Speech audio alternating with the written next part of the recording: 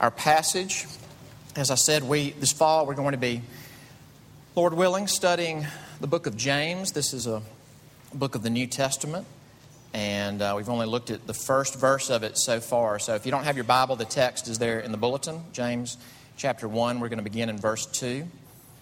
And in our introduction, we said that there's several Jameses in the New Testament, and it seems that this James, the one who wrote this book, was Jesus' half-brother. This is the James that Jesus grew up with. So we're going to be starting in verse 2.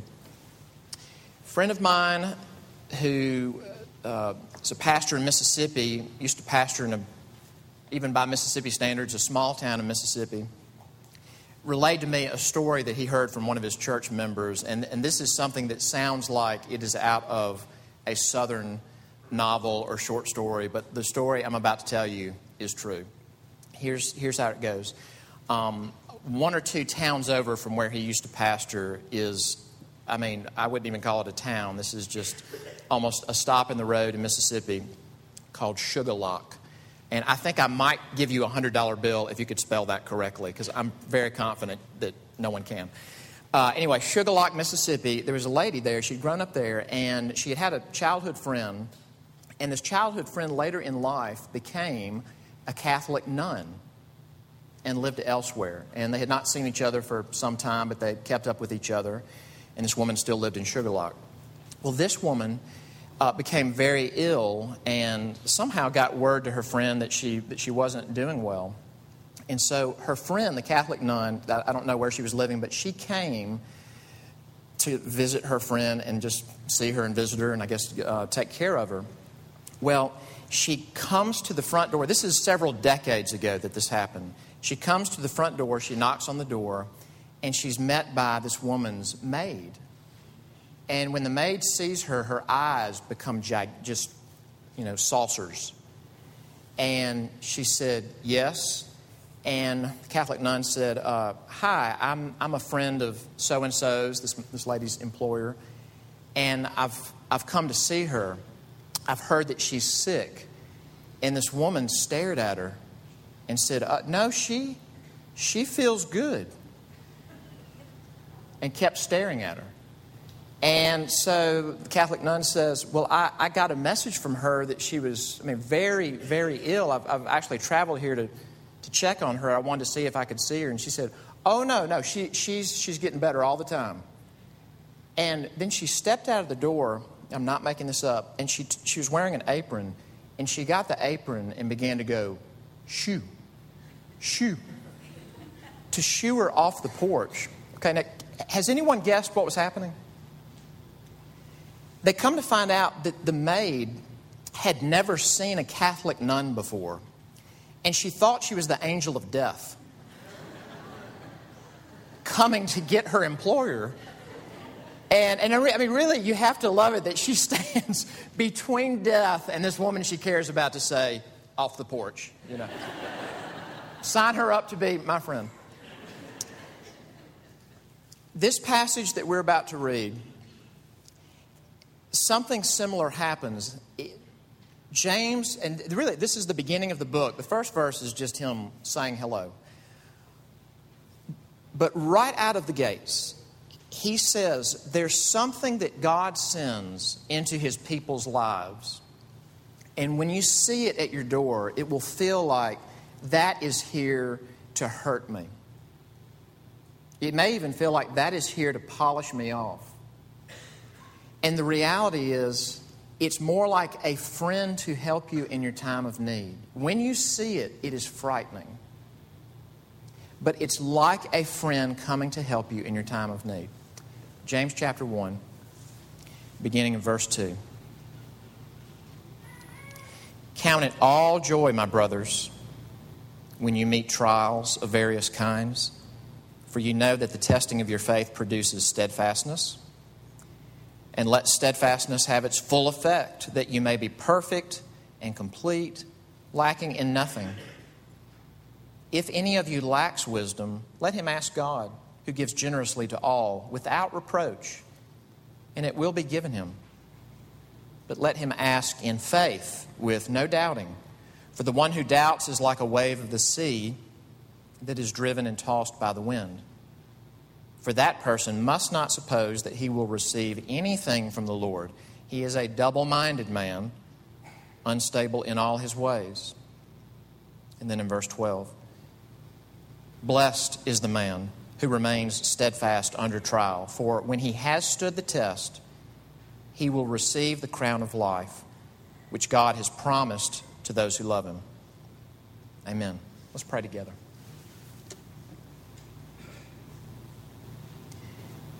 Our Father, we ask now that the words of my mouth and the meditations of all of our hearts would be pleasing and acceptable in your sight, O Lord, our strength and our Redeemer. And we pray this in Jesus' name. Amen.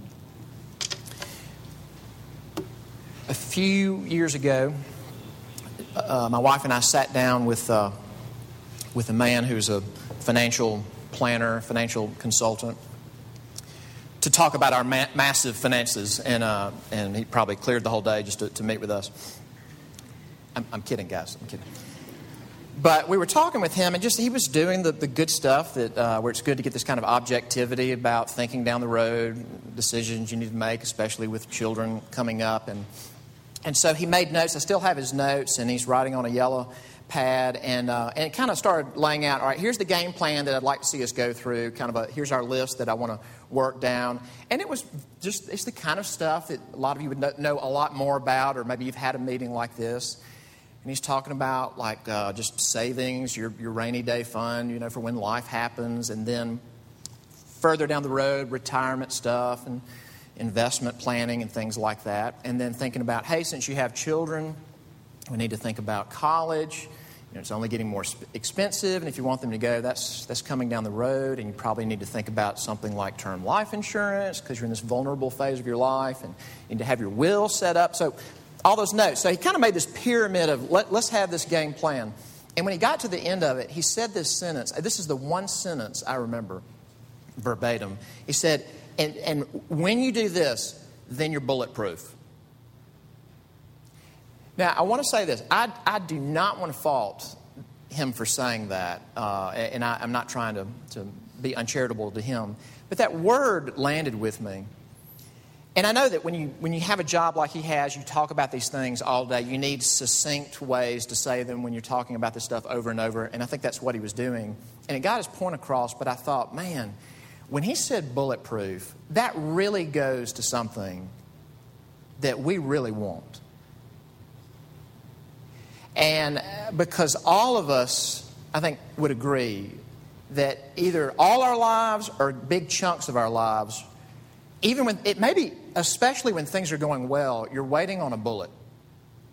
Now, I don't mean a lethal bullet, but I mean a bullet that hits my comfort, or it hits some felt sense of having some control over my life. Now, by the way, most of the felt sense of control that we have is an illusion, but we still like it. And I don't want something to hit it, or it hits my health, or it hits a sense of personal peace and well-being. I do not want that bullet. And when you can kind of lay out a game plan and say, hey, do this and you're bulletproof, man, that strikes a chord. But of course, what's the reality? The reality is no one's bulletproof. None of us are bulletproof. And they're scary, and we don't want them. And for those of us who have had a bullet that hit our comfort or our health or our money or a loved one, we feel a commitment to do whatever it takes for no more bullets to hit. Now, the Bible calls when one of those bullets comes just unannounced, unexpected, hits your comfort, hits your health, hits your feelings. That's a trial. And here's the paradox, is that the thing that we dread brings the life that we crave. That's a paradox. That the very thing that we dread brings the life that we crave. So I want to unpack that from this text. I want to look at the thing that we dread, the life that we crave, and the God who gives. The thing we dread, the life we crave, and the God who gives. Now, I mean, we've already said, it's obvious. Why do we not like trials? They hurt. They're painful. I like smooth sailing, and trials are the opposite of smooth sailing.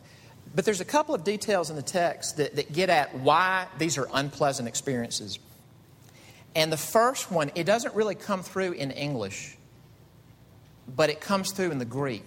Look at the first verse of our passage, verse 2. Count it all joy, my brothers, when you meet trials. Now, that Greek word for meet is a nuanced term. It doesn't simply mean, if you met someone for the first time, were introduced, and you just met. It only appears 2 other places in the New Testament. The first place is in the Gospel of Luke, when Jesus told the parable of the Good Samaritan. And it says that there was this traveler, and he's on the road between Jerusalem and Jericho, and he fell among robbers. It's that verb. And what does that mean? It means he's going along, and whatever, fellow travelers, journeymen that he'd like to see, other pilgrims, these are not the ones he wants to see, but he kind of looks up and boom, there they are. And like it or not, you're among them. You encounter them, unexpected.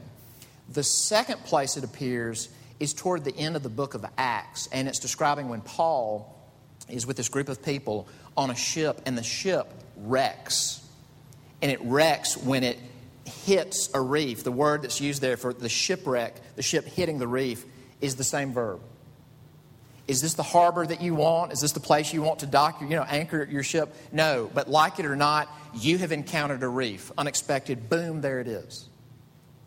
That's the verb that James uses to say, I want you to count it all joy when what happens, when you're going along in life and then wham, you encounter trials. It's going to be extremely rare that, a Christian can meet with his or her little prayer group and say, now listen, I think 3 months from now, God's going to put me through the ringer for 4 weeks, and I want y'all to be praying for me. You probably need to bring me lunch during those 4 weeks. And it's not going to work that way. You will be going along in life, and you get this call. You thought it was just a normal checkup, and then the doctor says, we need to talk about your blood work. Or you're just kind of sailing along in life, and then you get this letter, and it's this real official-looking letter, and you open it up, and you find out that you're being sued. And no one saw it coming. No one's ready. And James says, when you have that kind of meeting, this is what I'm talking about. And we don't like that. I like to know what's coming. I do not like change, and the only change I like is from less comfortable to more comfortable. But this is not that kind of change. All right, so there's that. And the other thing is in verse 3. What does it say? You meet trials of various kinds. For you know that the testing of your faith. What is the trial? It's testing your faith. Now, I want to say a couple of things here. First off, James can get a bad rap in the New Testament because he is so heavy on imperatives. He is not afraid to tell us what to do and how to do it. And that's really what gave Martin Luther heartburn about the book of James, is he wanted to hold up grace and that you're saved by grace through faith. And he's reading James and it's just command, command, command, command, command.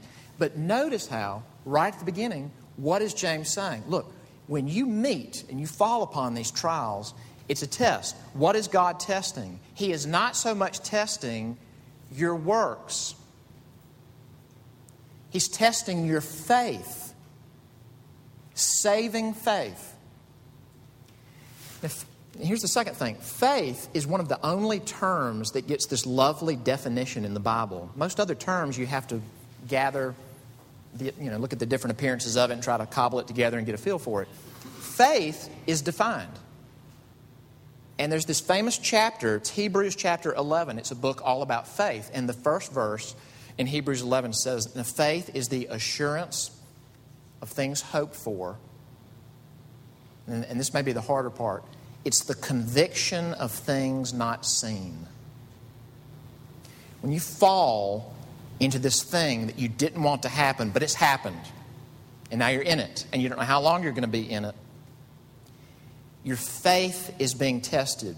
You're going through a test of your conviction of things not seen. Now, there's a lot of different ways we could go with that. I want you to think about this. Think about in the Gospels, there's this incident that's recorded where Jesus and his disciples, they're outside the temple and they're watching people go into the temple and leave their offering in the offering box. And you can hear the clang of the coins. And along comes this little widow, and she drops in 2 small coins. Monetarily, everyone else who's gone before her, everyone after, is giving more, if you're looking at the bottom line. And Jesus, when he sees her, he turns to his disciples and said, "You see that woman? She gave more than anyone else." Because here's the difference. They gave out of their abundance. They know they have margins. They're giving out of their margins. And here's where you see he's God too, that he knows everybody, he knows everybody's story, he knows all the details. She gave everything she had to live on. That was the last money she had, and she let go of it. Now, man, many a preacher has taken that and just wailed on congregations like, who do we think we are not to give more? The question that we sometimes don't ask is, why did she do that? How could she? That was not a parable. That actually happened. How did this real lady, in crummy circumstances, it would be crummy to be a widow in that first century setting. There's not all kinds of governmental help and agencies. She has to be realistic, and she lets go of it. Why did she let go? And it has to be this, that the things that she could not see were grabbing her heart more than the things she could see. Now, is that because she was a better person? No, that was God's mercy to her. But God's mercy to her was that the things that she could not see had her heart and her feelings and her will more than the things that she could see. That is faith. And this is very convicting, friends, because I think you could say about your life what I would say about my life, and that is that I give tons of energy and attention to doing whatever I can not to be placed in a position where I have to live by faith. And it's not that it is wrong to do stuff like meet with a financial planner and try to be a good steward and look down the road. And the Bible talks about all that stuff. But we're talking about faith. And a lot of what I do, I'd say especially with money/stuff and scheduling, that I don't like a lot of question marks. And the reason I don't like a lot of question marks is I do not want to be placed in a position where I don't understand what's happening and the only thing I can do is live by faith. I will do almost whatever it takes to control the circumstances so I don't have to live by faith. And God in His love will send trials to walk up and you'll just think that maybe it was the mailman or whatever, and you open the door and there's the trial, and it will feel like it is there to kill you or to hurt you or maybe to punish you. But for God's children, it's there to help you.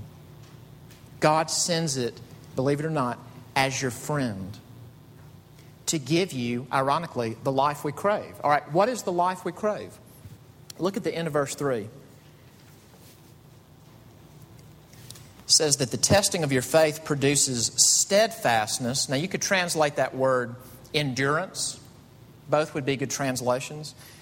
The testing of your faith produces steadfastness, endurance, and let endurance have its full effect, that you may be perfect and complete, lacking in nothing.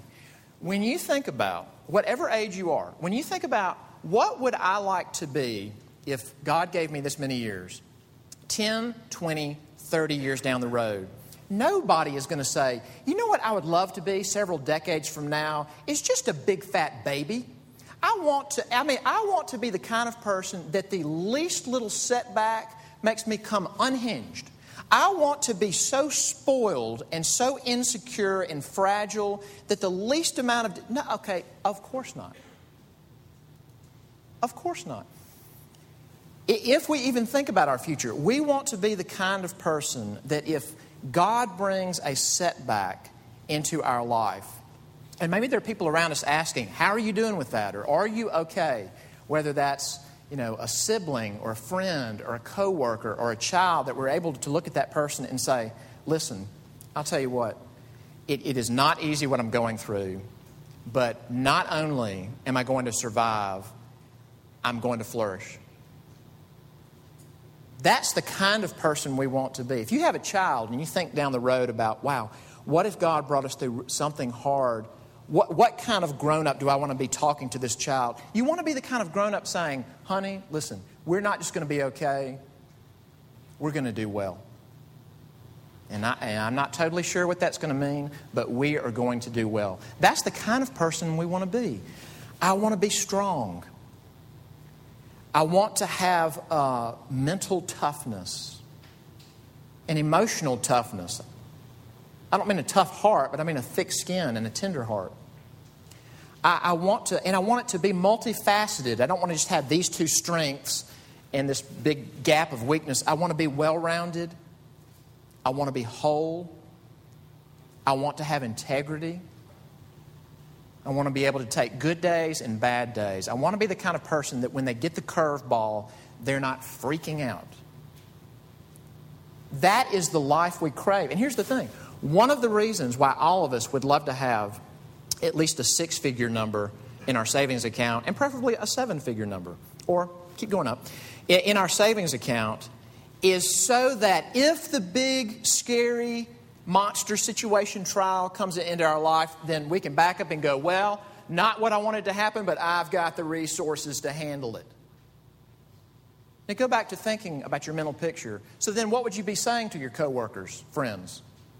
Yeah, such and such is happening, it's really painful, but I've got $2.5 million in the bank ready to throw at it. Yeah, that'd be an awful thing to say, even if you had it. No, you don't want to tell the person, no, I've got incredible allocation of resources to handle this. You would say, you still want to be the kind of person saying, irregardless of assets, it's going to be good. It's not just going to be okay, it's going to be good. This is going to be for good. It's hard. It's going to be for good. That's the life we crave. So God sends these trials. Because that's what produces the life we crave. Well, but we're going to need things when all of a sudden you open the door and there it is on the porch. What do we need? And this is the beauty of the fact that God is not just a God saying, I, in my sovereignty, have decided that the next 3 years are going to be like a shakedown for you. But God, in His love, says, I'm going to tailor-make situations. It's going to be just what you need to produce that kind of steadfastness, endurance that I want in my people. But this is amazing. The very thing that I'm going to require of you in those hard times, I'm going to give you. And that, I know this is horrible grammar, but that is so God. To give everything that He requires. To give what He requires. Where do you see that in here? First thing you're going to feel the need of is wisdom, big time. And that's a big theme this fall.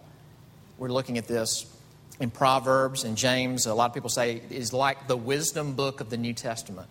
Verse 5, if any of you lacks wisdom, let him ask God, who gives generously to all without reproach, and it will be given him. Now, note this. You don't get the wisdom just from the suffering. Let me say that again. You don't get the wisdom just from the hurting. You get wisdom when you ask for it. And I'm going to say this now. This will come up a bunch in this series. That the book of James is just loaded with references to the Sermon on the Mount. It's just, any commentary, any scholar that does work on James talks about this. It's loaded with references to the Sermon on the Mount. Here's one of them. What did Jesus say? Hey, I've come into a situation and I have a need. He says, ask, and it will be given to you. And James, echoing, says, you come into this thing and you go, good grief, I didn't know you would be on my porch, and I'm frightened, and I don't know how long you're going to be on my porch. I'm going to need a lot of wisdom. And what is wisdom? It's knowing what to do in the realities of life. It's knowing what to do in the complexities of life. And you're feeling, I don't have that. You ask for it and God will give it to you. And it is remarkable how James describes God as the giver. He says He gives to all generously. And he doesn't say to all believers. Maybe that's what he means. But Scripture is very clear. He gives to all. Many a fall Saturday is a beautiful, high-pressure system, bluebird sky, crisp air sort of day that's just perfect for gathering in a stadium. And God will send that on a stadium. I don't have any particular stadium in mind when I say this, by the way, or any affiliations. But He will send that on a stadium knowing that quite a few people in that stadium are going to use that fall, crisp, clean air. They're going to draw it in to use His name as a cuss word. To use His holy name as their own rhetorical exclamation point. And He knows that, and He still sends it. Because He's very generous.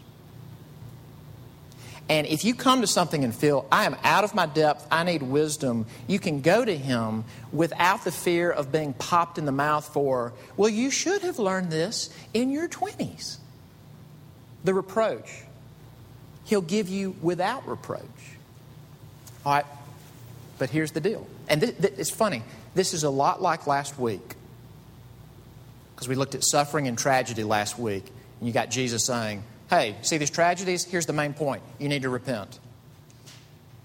Repentance is turning to God. Why would I want to turn to a God who lets tragedies happen?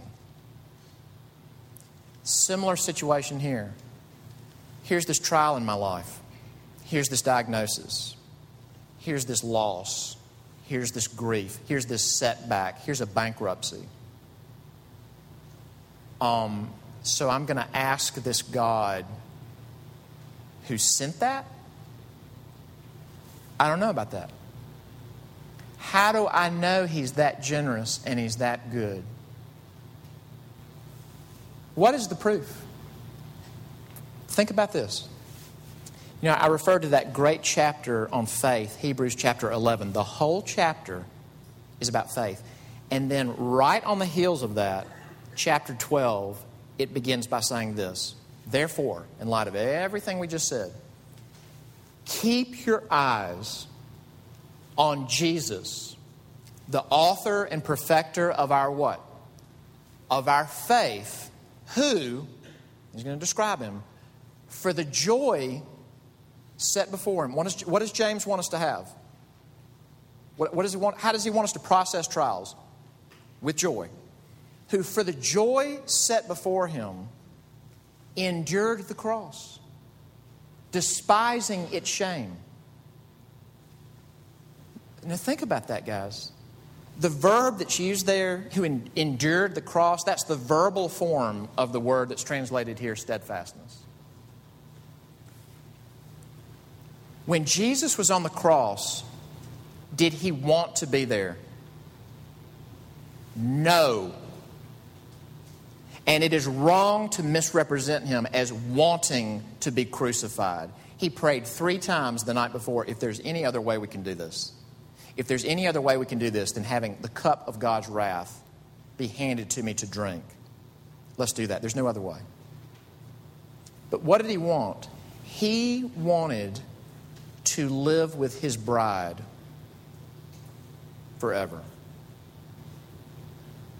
And He wanted her to be there clean with Him in the new earth, to be spotless, and to be in a new earth where there is no more suffering.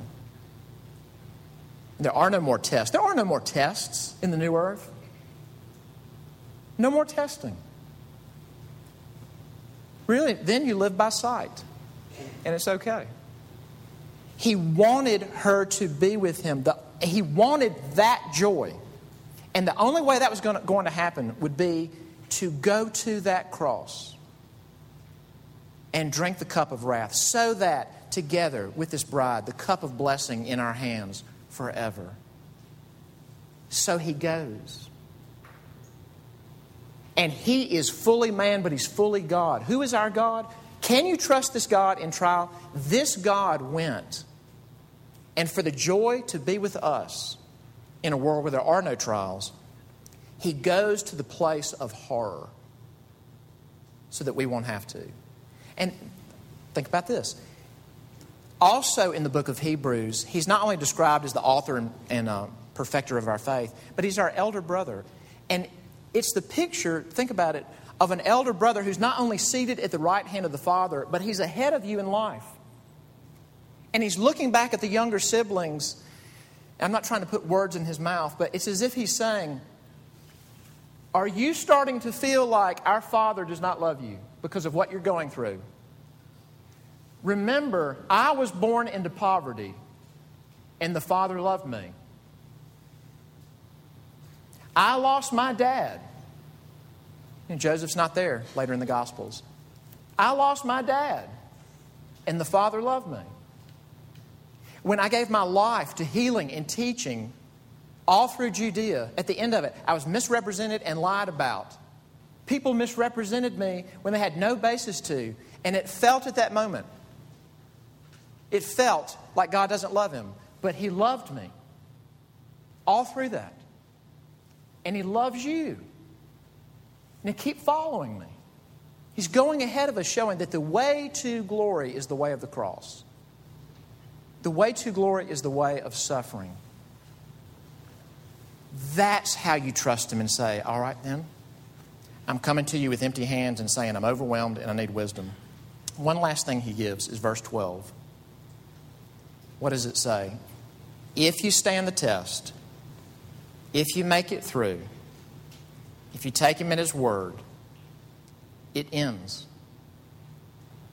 That's what we call an eternal perspective. That the life where my comfort, my peace, my health is never threatened again. My relationships, my possessions are never threatened again. He's offering me that. And again, the money in the bank is the death and resurrection of Jesus Christ. That's how I know it's there for the taking. What does that mean for us? Well, we said James loves imperatives. What's the first imperative? I see y'all starting to bundle up now from the air conditioning. The first imperative is this. Count it joy. Count it joy.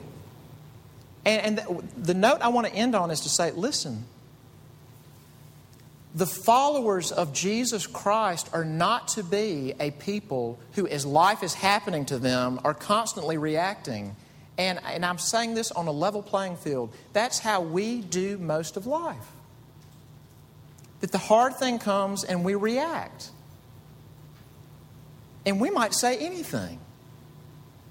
Okay, maybe God's trying to teach me something here, but okay. I've been through it for 2 weeks. Stop. I don't think I'm going to get more lesson if it's for 6 months. James is saying, listen, if he is this kind of God and he offers this and he's moving us toward, in this life, the life that we crave, but this eternal life with him, the bridegroom and the bride forever in the new earth. If that's what he's doing, quit looking at your trials as if life is happening to me. You happen to it. And rejoice. Rejoice and believe that he loves you enough to send the hard thing that's going to bring changes that no sermon MP3s or books or Christian get-togethers are going to do. It's going to take this. And it's going to burn the dross away. And you're going to be left with something that makes you different. And when it says, when you encounter trials, when you meet trials, that's plural. We have to help each other. I want to end with this. I've mentioned this before, but I think it's been a while.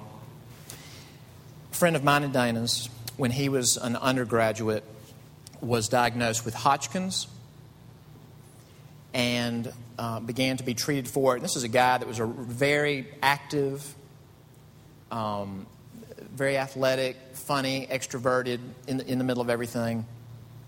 And so Hodgkin's apparently is very treatable, but it's not a foregone conclusion that everything gets better. And you really have to, at least when he was going through, go through chemo or painful steps. So he was going through that, and the things that happened in chemo happened to him. That this strapping, kind of hyperactive, funny guy, he just loses all this weight, and he loses his hair, and he gets behind in schooling, and he loses his girlfriend, and a lot of people that seem like friends kind of disappear from his life, and it's crummy. And he told me that one night when he was in the hospital undergoing chemo, he got up in the middle of the night to go to the bathroom, and he's making his way there, and just from fatigue and nausea, he just collapsed. So he's halfway in the bathroom and halfway out, and he's lying there on the cold floor in his hospital gown, and he said, and it finally hit me what grace is. Because until that moment, I thought, like, I'm this great Christian guy, and I do this great Christian stuff on campus, and isn't it great that we get to be Christians together? And it hit him on the floor. You are not leading any Bible studies right now. You're not leading anyone to Christ. You don't feel like praying. You're not giving any money. You are doing nothing for Him. That's grace. That you have His favor and His love and His commitment and forgiveness. You're in Christ because He does for you,